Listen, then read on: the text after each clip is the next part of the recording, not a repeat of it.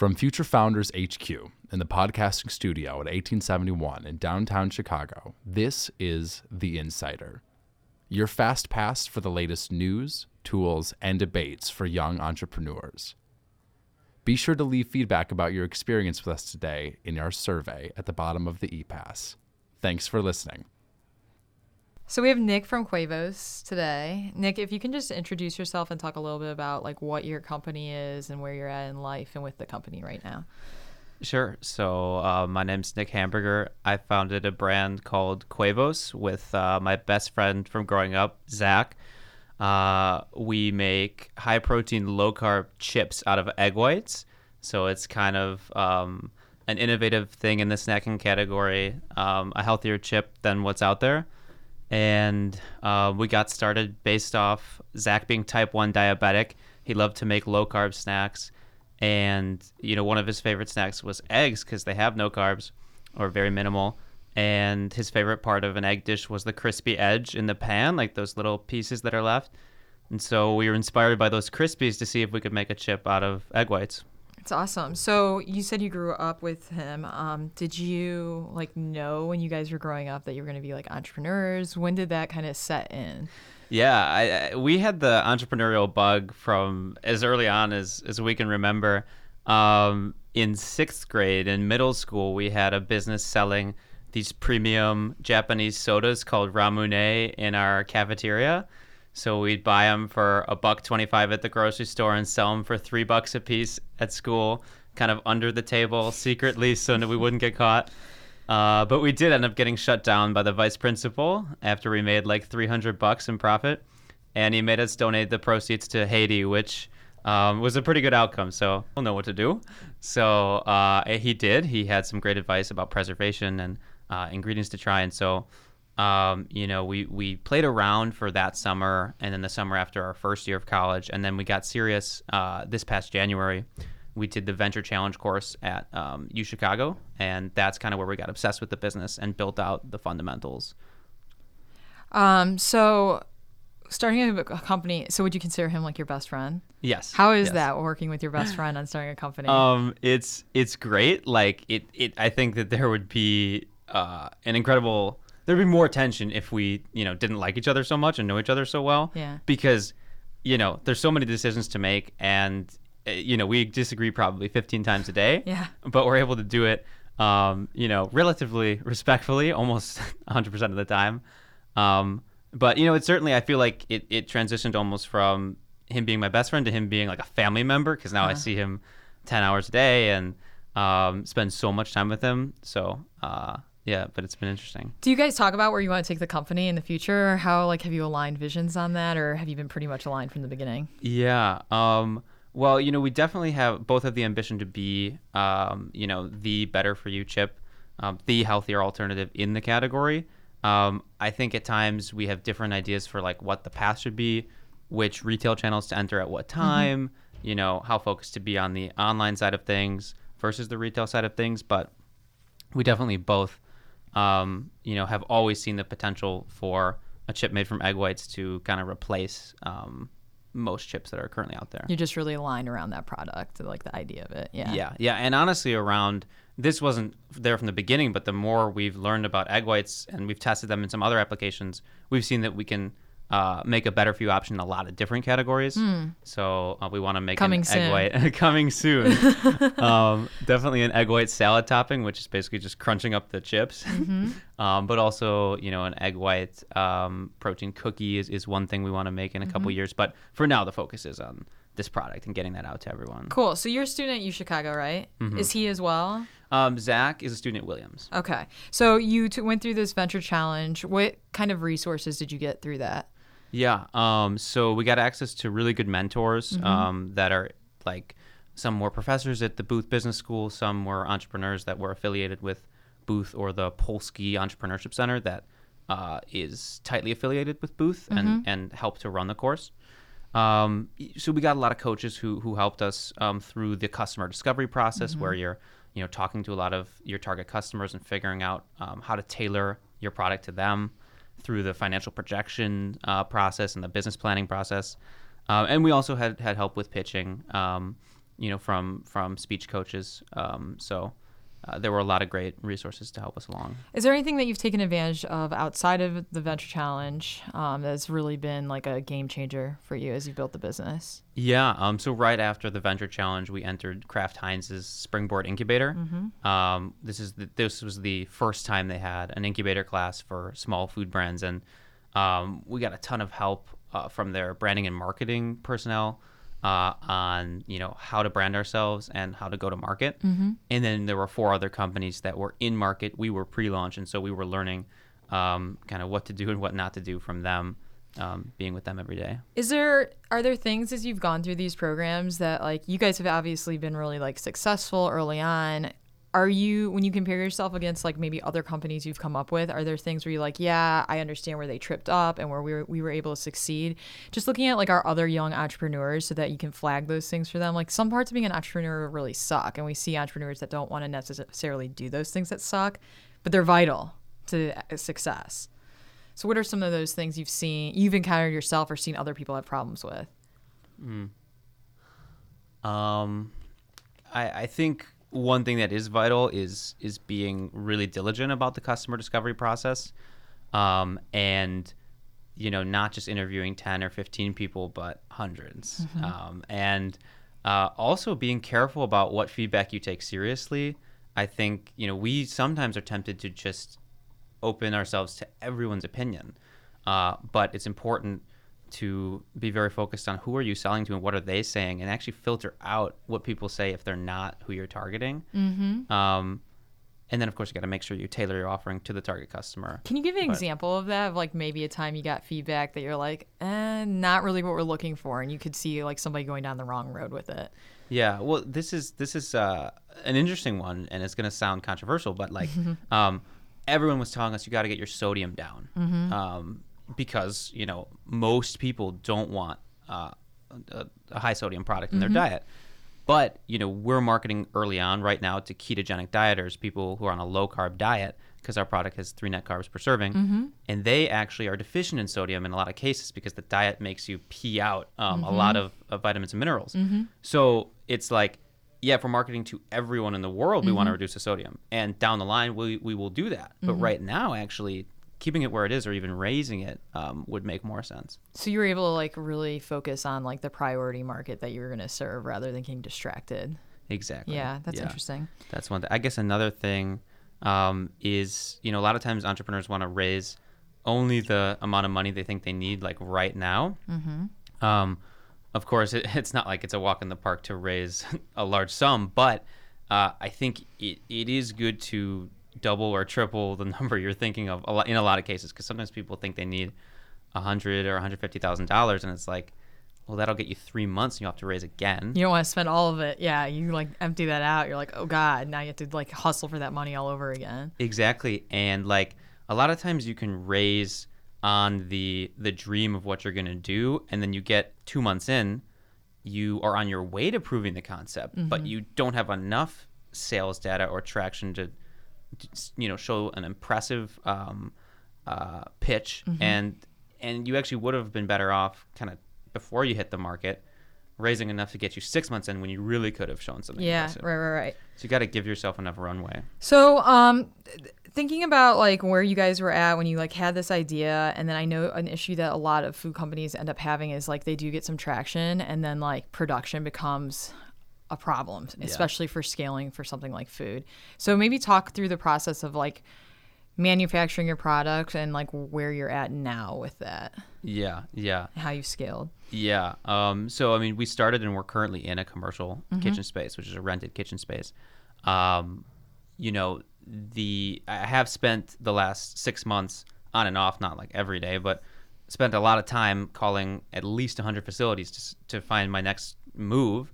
And, a couple of those have gone very far, and I've thought that's where we're going, and then it falls through. But now we actually have a place we're going in February, which can do higher volumes. But we saw that problem that a lot of people have of like this gap between, I've got a great product, I can make it at low volumes, you sell out, and then you have like a couple months where you're sold out and you lose a lot of momentum. So we wanted to avoid that. So definitely, I think if you're producing something, especially a food product, where oftentimes you'll need to move facilities from small volume to high volume, you want to plan that out in advance. So what would be like your tips for helping people plan that out in advance? Like what were you said you get really, far down the road with one, partner and then it would fall through. Like what were the common pitfalls there that people might be going down that journey need to keep heads up for? Yeah. I think you just got to be very upfront on your timeline and see if it fits their timeline. That one was an issue because we wanted to move very quickly. And they said, oh, actually, 4 months from now is the first time we'll have openings. And so if we would have been more upfront about in the first or second conversation about, okay, great, there's a fit, you can make our product, but do you have the time? Do you have the, openings on your calendar? That would have solved that for us. So I guess getting all the details squared away, not just can they make my product, but can they fit my timeline, and can they do the amount I need them to do, and is the price right too? Sometimes you'll have 3 conversations and then they'll quote you.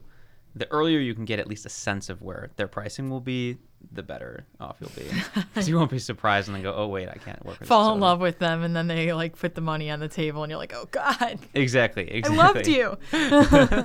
Yep. How did you get anyone to pay attention to you at the beginning and like start getting to the point of the first sales? You're from a consumer perspective. Yep. Well, I mean, we've been helped by a couple of things. One was we did get some press from when we got into craft, so that was nice in that it helped us build an email list, and it helped, when we were talking about the product, it helped with kind of, I guess, validation. I think also just highlighting what's different about the product catches people's attention, saying, we make egg white chips. Piques people's curiosity, and I'd say for 1 in 10 people, it's a bad thing. It's like, what is that? That's gross. I don't want to try that. But for most people, it piques their curiosity and they want to try it out. So it captures people's attention more than I think, oh, we have these homemade cookies or something. Well, I've had cookies before. So being a new product is helpful. So were you like making sales? Like, what was your first like really successful channel of sales? Was it online? Yeah, I mean, so we're still pretty new into sales. We've been selling for 6 weeks. Okay. Yeah. But we are in 3 Freshies in the Loop, including the one that's really close here to the Mart. And we're also in a coffee shop in our hometown in Glencoe called Hometown. And that's been great just because a lot of people know us in Glencoe. It's a small town, so that's been fun. And then the U Chicago campus shops have definitely been the biggest source of revenue just because a lot of students at U Chicago know us pretty well, and so we've sold bags faster there than any of the other 10 stores we're in. How did the Freshie thing come about? Like, how'd you get into a pretty established chain of stores? Yeah, we just walked into the Freshie on LaSalle and said, "Hey, can we stock our product?"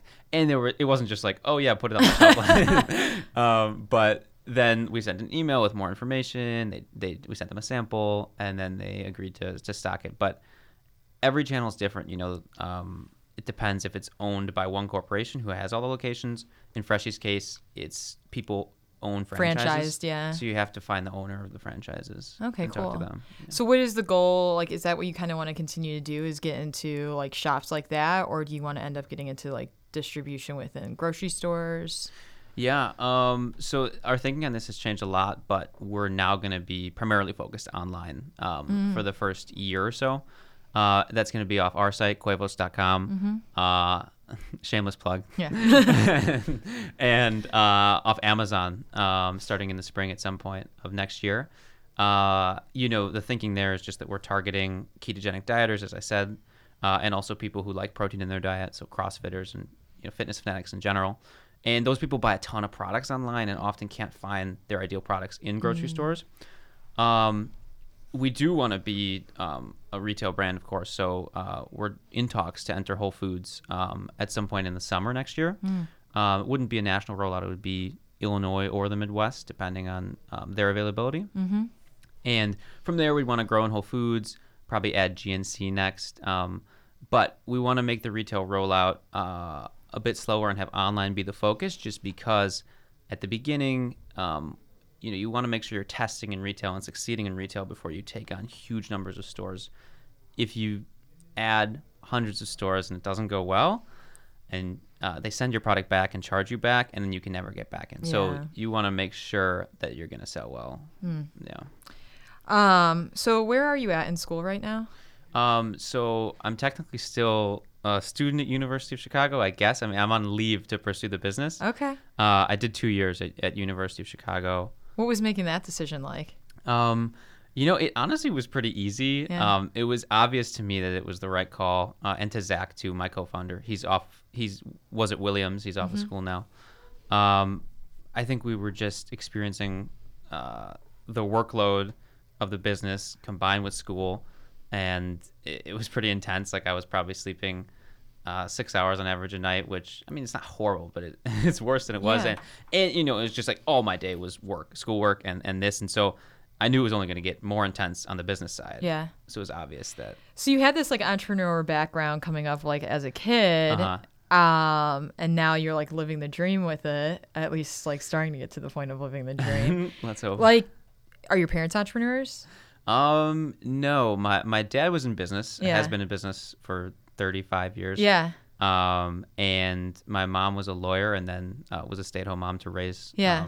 me and my two brothers. So I don't know what it was. I mean, I just always wanted to kind of control my destiny, I guess. Yeah. Which I think is a. Were you looking for that opportunity? Like when you said you like started thinking about this right before you went into school or into college. Like, were you just always looking for the idea and knew that's what you would be doing like by the time you finished school? Yeah, we had thought that we would do this when we graduated. Yeah. We just didn't. We never knew about the Venture Challenge course, Yeah. and it was just kind of a snowball once we Yeah. did that. But yeah, I mean, I definitely was dreading the prospect of just getting a normal job somewhere. So how are your parents reacting to you taking leave from school? Well, at first they were not super into it. Yeah. They thought it was pretty risky. Yeah. But I think part of the problem was they didn't like the product at that point. So like, is it really going to sell this? But then we improved the product. They started to like it more. And then I think they realized like I'm living at home, and they knew I was going to be living at home. So like, he's going to be home every night. We're going to cook him dinner. So they quickly got used to it. A little bit of a bonus there. Yeah. That's really cool. I know that like a lot of people struggle with like when will they kind of make the break from school and actually like take a chance on themselves and their idea, because like clearly you knew this is what you wanted to do and you hit on something.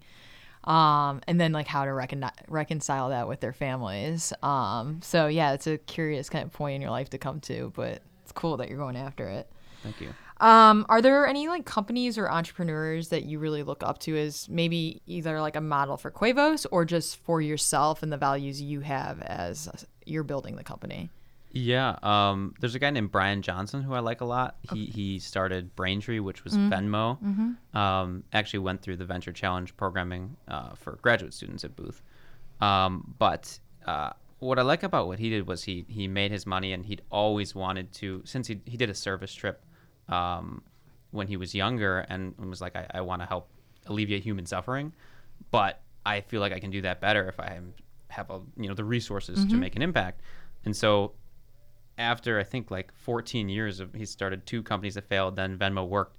He was able to still stick to that vision and is now investing in some really impactful biotech companies, and also trying to make a brain machine interface for people with neurological disorders. So that's, kind of how I feel about what I want to do. But I definitely know that there's a lot of people who start with an ambition like that and then succeed and get resources, and then they're changed by the experience, and they're more focused on buying nice things or something at the end of it. So I'm just impressed that he was able to maintain the drive to be of service to the world despite all the attractions that come with making a lot of money. Have you had an opportunity to meet him or see him speak yet? No, I'm hoping to meet him next time he's in Chicago, but I haven't met him yet. Cool. Yeah.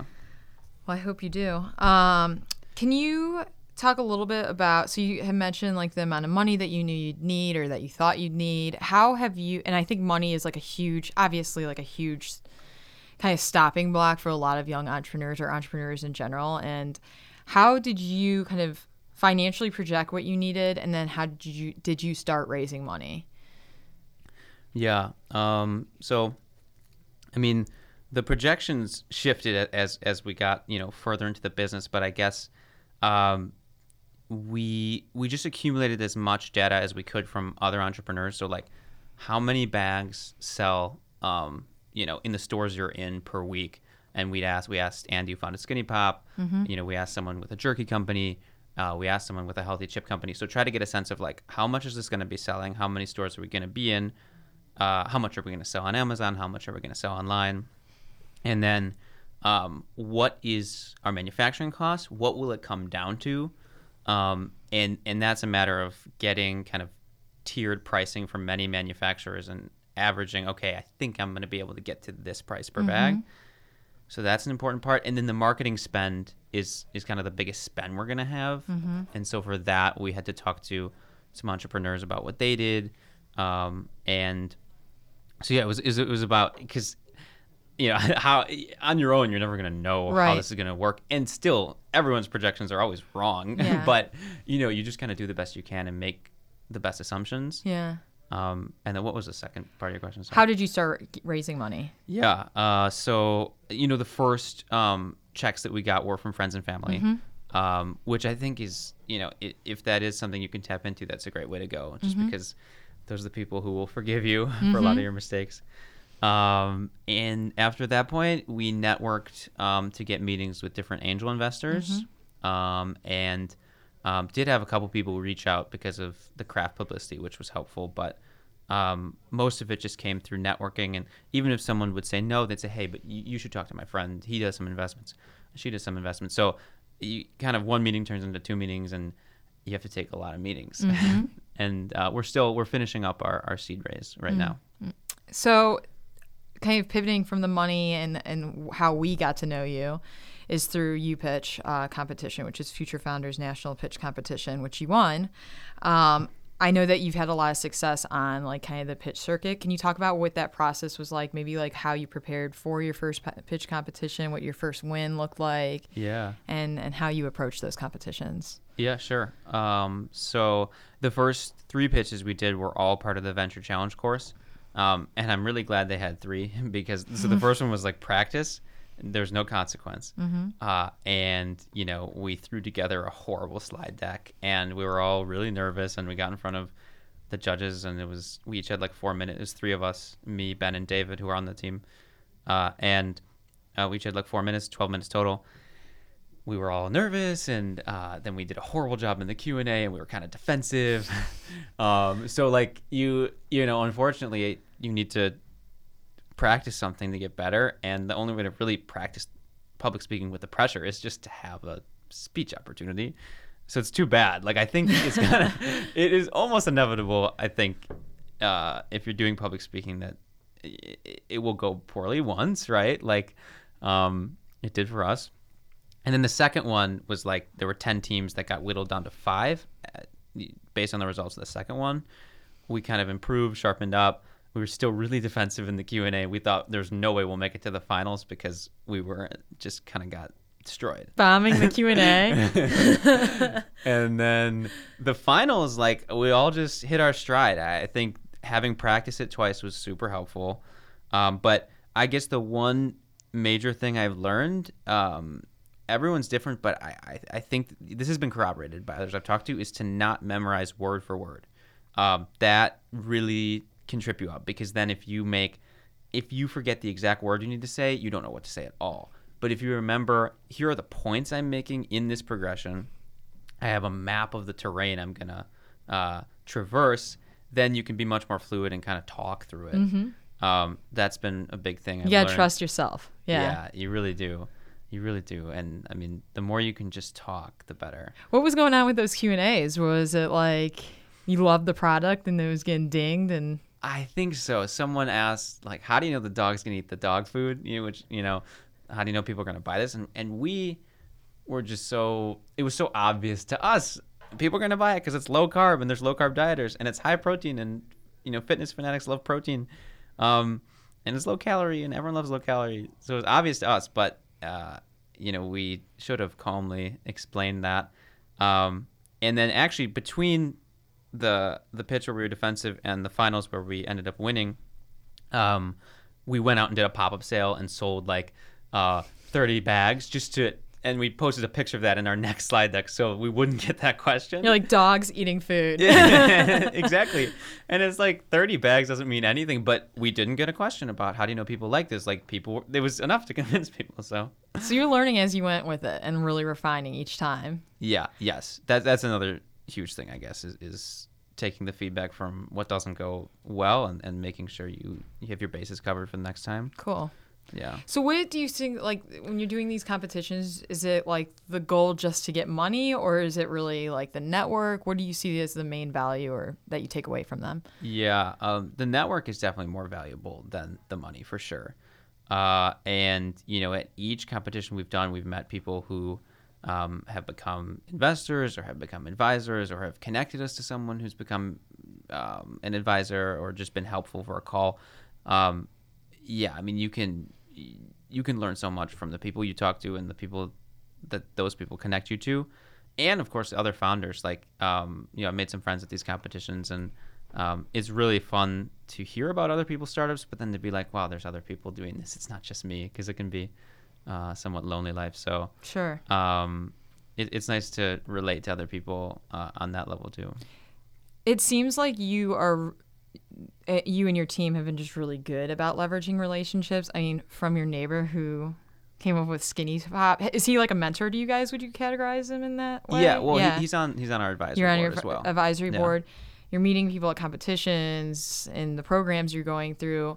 I think a lot of times people, especially younger people, have a hard time figuring out how to ask for things, because it just seems like they're taking. Whether it's in that mentor relationship or you do meet somebody, it's a great opportunity for you. So how do you approach that, and how do you feel comfortable, and what does that process for you look like?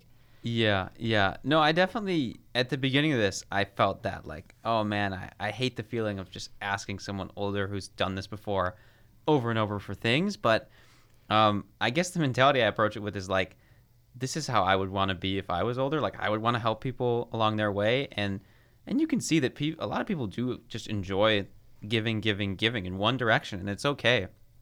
I do wish there were more opportunities where I could help like a fellow entrepreneur who's much older, help them back, get them an investor, or get them into a retail chain. But even if you can't, I think you should realize that people do want to help and they feel good helping.